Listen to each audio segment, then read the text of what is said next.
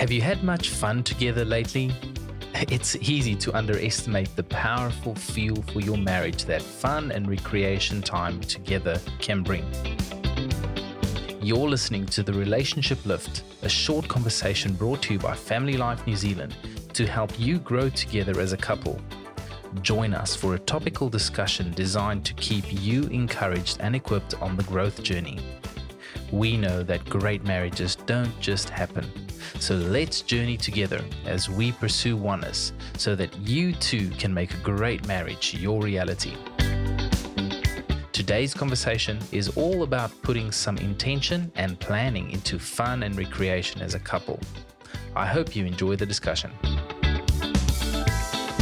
Joined once again on the phone, Vaynant Jacobs from Family Life New Zealand. Welcome back to the show. Kia ora. Good morning. Kia ora, Kat. Kia ora, Tom. How's it going? Very well, thank you. Now, I was actually thinking about some of the incredible coaching and resources that Family Life have over the weekend because my husband and I actually had a date time. Well, I was going to say date night, date day, but we had some time together and we had some difficult conversations, but we also had some fun together. We went and saw a movie. Now, we spend a lot of time talking about the serious issues, in relationships and how to do marriage well. But what about the lighter side of life, like fun and recreation? Like, how important do you think this is to a relationship, Vaynant? Oh, yes. Good on you, first of all, Kat, that you guys are prioritizing those date nights. And, we want to get those serious conversations on the priority list and have them, right? Because they help our relationship move forward. But equally important, I wouldn't say if not more, but potentially if not more, is the fun and recreational side. Because if you think about it, that's often the way our relationships start, right? It's in the dating time, in the dating phase when we get to know one another, we do fun things together. Can you even remember that time when you would spend time thinking about how you could come up with some fun thing or some fun excuse to do something together and spend time with this other person? I'm going back to those early days. But it's interesting, the definition, I found one of the definitions in the Merriam dictionary. It says that the word recreation comes from, if you even look at that word recreate, and some of the words they use to describe it as spiritual refreshment, amusement, and listen to this, new birth. So, there's fundamentally something important to us as human beings that happens in recreational time. Some might write it off as just a waste of time or non-productive time. But in fact, prioritizing fun and recreation, it leads to sort of, new birth. And it's a deep-rooted sociological need for us as human beings. Yeah, that's, well, look, when you think about marriage, we often talk about seasons. And the other thing is we all end up living in the mundane of day-to-day life. So I guess as we look at this journey of marriage and the relationship that we have with our spouse, what happens when one or both spouses become deprived or deprive themselves from having fun and I guess get themselves, would it be fair to say, into a bit of a rut maybe? Oh, yeah, absolutely. And, lots of seasons in marriage can actually be described or categorized as a bit of a rut if you're not intentional about, filling your relationship and filling your life with joy. Especially when you've got a young family, it's so easy to just be, grinding through all your responsibilities and not prioritize having fun together, having that recreation time.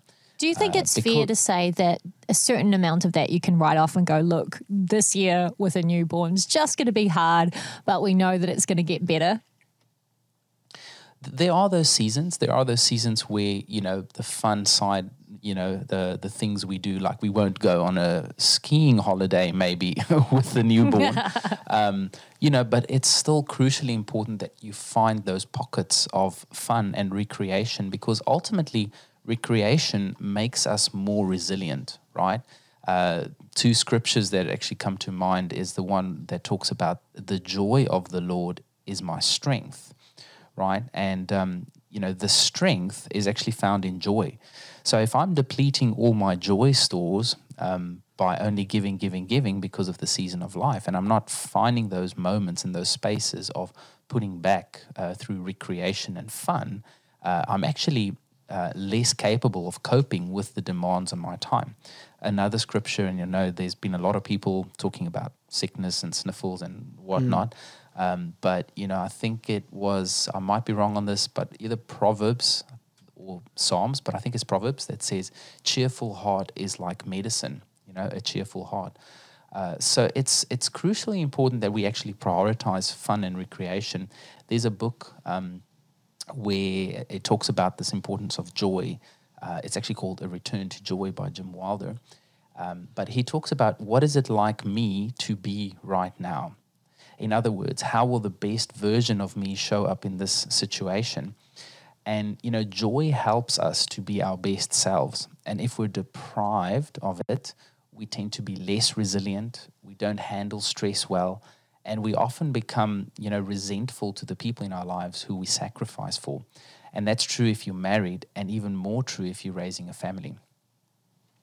Yeah, and I love that reference to, you're right, it was a proverb, Proverbs 17:22. A cheerful heart is good medicine, but a crushed spirit dries up the bones. So I guess we can say that fun and recreation are really important elements of our personal and relational well-being. But how can someone, maybe listening right now, who's struggling with this, how can they take some practical steps to really prioritize this area? Yeah, look, there's always practical steps, and it always starts with a decision that you want to prioritize it. So for those thinking that they want to look at this, I'd say do a fun audit. Think about what percentage of your week involves some fun or recreational activity. I have to say those two words are like paradoxical, fun and audit. I know. But hey, bear with me for a second, So, every good thing starts with a plan. Like, even the best holidays. I heard a study once that said people actually find more joy in planning their holiday than they do the actual holiday sometimes, because they would be planning this for months and months and months. And the joy found in planning the getaway, is actually a big part of the whole experience, that anticipation of something that we're going to do together. But that aside, if you think about doing a joy audit, think about how much time do you actually spend on that in the week, fun or recreation. And then you want to also go, okay, so of that fun, how much of that do we do together? How much do we do individually? How much do we do with friends? How much do we do with family? Or how much is spent online? So if you actually look at those 5 areas together, individually, with friends, with family, or online, you'd probably be surprised. I think for many of us, we live in an age where it's so easy to just go online when we have a space, when we have a gap. And that's not always very healthy. So if you look at that balance, you can also say, okay, what do I want that to look like?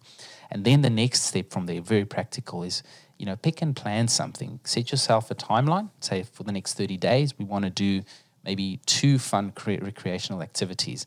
And then maybe one of you organize each one of those. So assign someone, say, hey, it's your job to come up with something fun for us to do next Friday night.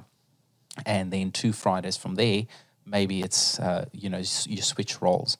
So depending on how much you can do, I think the goal is really being intentional and saying, hey, this is the plan, we want to do it. And, even if it's planned, it doesn't mean that makes it less fun. Well, thank you so much, Fainan Jacobs from Family Life, talking about fun and recreation in relationships. And if you'd like to check that out, you can go to the website familylife.nz. We're all familiar with mentoring.